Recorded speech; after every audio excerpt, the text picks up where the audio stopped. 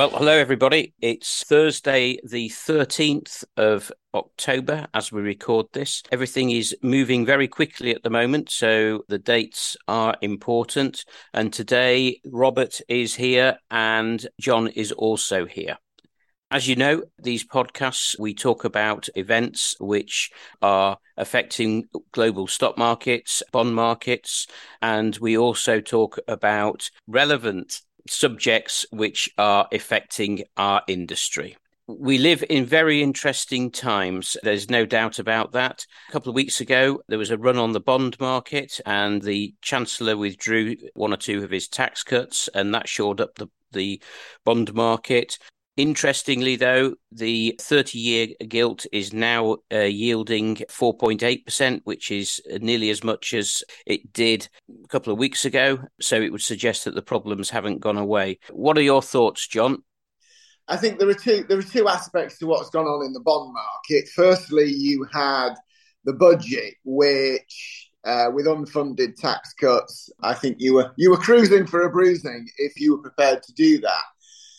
I think the whole 45% top rate was a bit of a sideshow in terms of yield and borrowing costs. It was a political problem, really, rather than an economic one. But it's the whole package of unfunded tax cuts that's the problem. But there is another side to it, which is that the run on the bond market was from pension funds who have been doing this LDI, liquidity-driven investment, which seems to me to be a euphemism for we've borrowed a lot of money secured on our gilt holdings, and then, of course, they get margin calls. So there is a ticking time bomb in there. Pension funds really, in an ideal world, shouldn't be borrowing money, should they? Or maybe, to be cynical, we could say that perhaps we could say that those pension funds, if that's what they're doing, they're underfunded. Could I ask you to explain for the listener what a margin call is, and maybe explain for me, actually?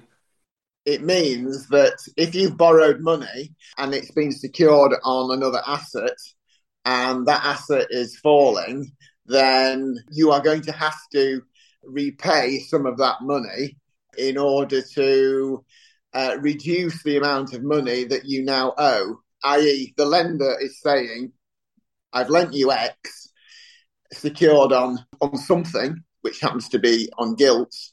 Once that collateral then starts to fall in value, I want to see you repaying some of that money so that we get back to where we started. And of course, you then get a kind of doom loop going on where gilts are falling in price. So then they have to sell some more, which means that the weakness in gilt prices gathers steam for technical reasons, which makes the situation even worse. So now you have to sell some more. And that was really why the Bank of England had to step in. I think it was always the case that sterling would have fallen on that budget, and you probably would have seen some weakness in gilt prices. But the real action was the fact that pension funds were getting margin calls on their gilt holdings, and therefore you ended up with this technical selling that otherwise wouldn't have happened. Or to put it another way, if those gilts were held in pension funds that had no borrowing, there would have been no issue because you wouldn't have had to make any margin calls, which is perhaps a long-winded way of saying that pension funds should not be indulging in this kind of nonsense. That's a very good point. A, is what's called, I think, the perfect storm, and B, you're absolutely right. I just cannot get my head around the fact that pension funds have been indulging in this sort of stuff. To my mind, and I'm sure everybody else's mind out there, pension funds are supposed to be, the rock-solid guys that were investing for the future to pay off future pensions, and guess what? It's all gone horribly wrong. Well, management industries like Robert, it's always trying to get a quarter out of a pint pot. Yeah. I think the other thing which is quite interesting is that if you wind the clock back 30 or 40 years, then the gilt market was a lot more liquid. You have now got changes in regulation. So there are a lot of forced holders, perhaps, of gilts. And of course, you've got the Bank of England, which in our opinion has printed money by buying bonds. So I think the Bank of England owns about 2/3 of the gilt market. So the free float is fairly small and therefore very volatile. Yeah, I'm not quite sure it's as high as that, but it's certainly significant. So, really, if you have a central bank that has been conjuring up resources out of nowhere to buy sovereign bonds, where does supply and demand really meet? Maybe that's what we're now finding out, which is why you've got 30-year money going out to nearly 5% redemption yields. So, John, what do you think that means for people with pensions? Maybe the difference between a public sector pension, a company pension, or even a SIP or a personal pension? These LDIs, as I understand it, are being applied to corporate defined benefit pension funds. I mean, the bottom line is, if you're having to sell assets to meet margin calls, in reality, you haven't got sufficient assets in those pension funds to deliver the accruals of your workforce. It's that simple. So whoever is standing behind those corporate pension funds, i.e. companies, ultimately, I would say, are going to have to put more resources into those pension funds. So if the company can do that, it will. Of course, we all know that there are some companies who, look at BHS and the rest, who are not able to do that. And then they'll end up in some sort of pensions lifeboat. But it's not a good thing, is it, when these things happen? I mean, the bottom line is they're going to have to take more funding. I can't see that there is any other way of doing it. One of the great advantages of SIPs for people, where it's appropriate, is that you know exactly what is in your pension. And where we manage SIPs, we have not bought any bonds for the last 10 years. So you aren't being affected by what is going on and what could continue to be going on. It does appear to me that it's almost a slow motion crash and one of the most predictable crashes in the fixed interest market. Why would regulation allow this kind of stuff to happen? It really is very obvious what could happen under certain circumstances. It's a way of, I hesitate to use the word funding because borrowing's involved, but maybe operating is a better way of describing it. It's just not a sensible way of operating a defined benefit pension scheme. It's that simple. I do think that if those in charge, whether it be the Chancellor, the Bank of England, the regulator, don't get this together fairly soon, then I think the UK is going to end up being a poster child for financial illiteracy. The same nonsense that's been going on for the last decade and a half, it's been going on throughout the Western world. The only thing I would say about the UK is that a combination of events have sparked this over the past 2 or 3 weeks. But the same underlying nonsense, the same underlying money printing, the same underlying unsustainability of so much that has been going on over the last 10 or 15 years, it's everywhere.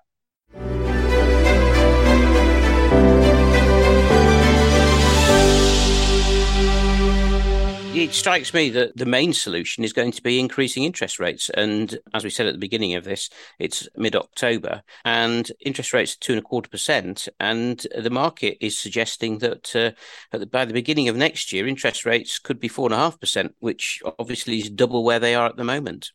Yeah, and yet it's barely half of the, however you want to define inflation, it's only half of what inflation is. Yeah. If you go back, say, over the last, 100 years plus, you might find that a fair average of real interest rates is maybe 2%, i.e., if inflation is, to pick a number, 8%, you might expect bond yields to be something like 10%, i.e., a 2% uplift on what you've just said. If you've got bond yields of around 5%, but inflation's around 10%, I mean, the cart really is before the horse, isn't it? So that's another way of saying there may be a long way to go yet. If you really are intent on clamping down on inflation. I have a feeling that when push comes to shove, central banks and monetary authorities and indeed governments will not be quite as keen to do that. And therefore, I suspect the inflation will be allowed to just continue. It's also a way of relieving the real value of the crushing debts that all Western nations now labour under. Yeah. So potentially further pressure on bond prices, which will affect people's capital. And of course, inflation will be eroding the remaining capital away slowly. And it's worth bearing in mind that a lot of people own bonds through cautious managed funds, through various instruments out there, and now might be the time to have a chat and see whether you really want to be invested in fixed interest investments for the next few years, because there might well be better alternatives. I wonder if you could tell the listener about these so-called cautious managed funds, that, by way of example, about how much they've fallen in the last year, let's say.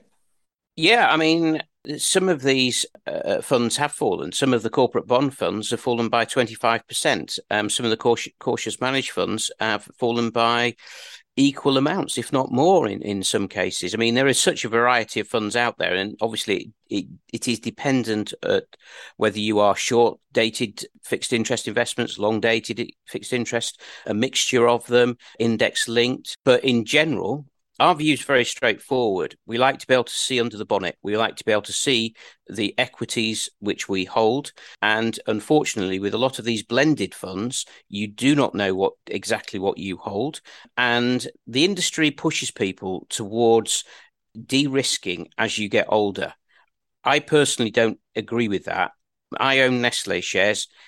I want my son to inherit those Nestle shares. Those Nestle shares have paid a dividend for 150 years through people eating Kit Kats and drinking coffee. I think that will continue. It's one of the biggest companies in the world. I do not want bonds, because bonds will ultimately be eroded by inflation, however small inflation figure may be. So what you're saying really is that cautious managed bonds aren't quite as cautious. I'm sure they're very managed, but they're not quite as cautious as they might be perceived to be. Again, Robert, we have discussed this before. We've spoken to a lot of people. And when you and I started working 30 odd years ago, when you set up a trust, you had a wide range and narrow range in a lot of circumstances. The wide range was for equity-based investments. The narrow range was low-risk fixed interest investments. And over the last 5-7 years, we have said that those low-risk investments, in our opinion, now have a higher risk attached to them than the equities in certain circumstances. And unbelievably, those circumstances seem to be unfolding slowly in front of our eyes. The point is, there are two sorts of risk. There is default risk, which is, will that bond repay? Well, if it's a sovereign bond from a country like the UK, the answer is pretty definitely going to be yes. But then there is a valuation risk, which is, have they been driven to ridiculous lengths by QE and the artificial reduction of borrowing costs by all major central banks? And the answer to that is yes. So once people confuse, is the borrower going to repay with, has the price been driven to ridiculous lengths, you've got a ticking time bomb, and it's just exploded. To put that into numbers terms, let's look at the 30-year 4% gilt. At one stage, that was over £200 for every £100 of stock, because that's how they're valued. That was earlier this year. Again, at one stage, they were 85. So you have lost 60% of your capital by holding that investment. There was madness around at the time. There were $15 trillion of government bonds around the world which had a negative yield. We said that just couldn't last. And suddenly that bubble has burst. Duncan, I think you need to get with the programme. Don't you understand? I'm going to go and buy some tulip bulbs now. Oh, yes. I think I'm right in saying that in, was it 1619, in the tulip mania, it is documented that somebody exchanged an Amsterdam townhouse for 2 tulip bulbs. You know, this is perhaps a similar kind of thing. Maybe I should go and buy some gilts and see if somebody in Amsterdam wants them for their townhouse. Can I ask a question about house builders? The quoted prices of house builders. For example, the price of Persimmon in 2021 was £31 a share. It's currently £11.44. Do you have any views, John? Well, we don't buy house builders because once in a blue moon, they have an existential crisis.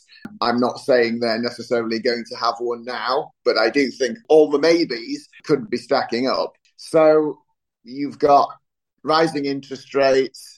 If people's borrowing costs are about to double and perhaps more, you've now got an issue about how many houses you can sell, how many people can get mortgages, and what's the value of the land on your balance sheet truly worth. Those are questions that I don't want to even contemplate answering. And while you can have very extended cycles like we have had, and you might have a great 10 years. But as you've just explained, just look at what's happened to that company's share price. And we're just using that as an example. I suspect you're going to find similar movements on other share prices. But I don't want to have to predict when the roof's going to fall in, if you pardon the pun. That's why we stay away from those kind of businesses. They can have wonderful runs where everything looks fine. But when it all really starts going south, they are businesses that potentially can have question marks over their very existence. Now, at the moment, they've got cash on their balance sheet, or a lot of them have, so they may be able to weather it. But who knows what the true value of the land that's in their land bank. As I say, there are other questions I'd rather be asking of other companies, and we much prefer to have businesses where they can do what they do on quite a quick cycle. So, Duncan keeps talking about Nestle. So, they get the chocolate, they get the wafer, they get the packaging, they make a Kit Kat, they sell it, you eat it, it's gone. We don't really like to be involved in businesses where their cycle of manufacture, selling, all the rest is too long. So really, it's an admission that I am not clever enough to know when sectors like house building are going to go through these existential problems. I don't think many other people are clever enough either. So it's a little bit of a lottery from time to time, what's going to happen. And I'd just rather ourselves in the position where we actually have to contemplate this stuff. Yeah, thank you.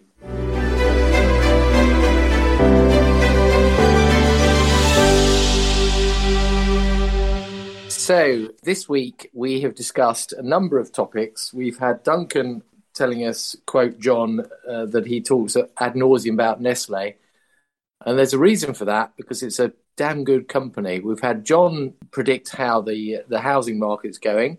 We've discussed pensions, we've discussed interest rates, and we've discussed how Dutchmen bought in centuries gone by houses in exchange for tulips.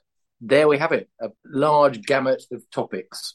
So if you want to hear more about these interesting subjects, please tell all your friends. And if you want any explanation about maybe some topics that are a bit technical for you, just give us a ring, pop us an email. We can talk you through it.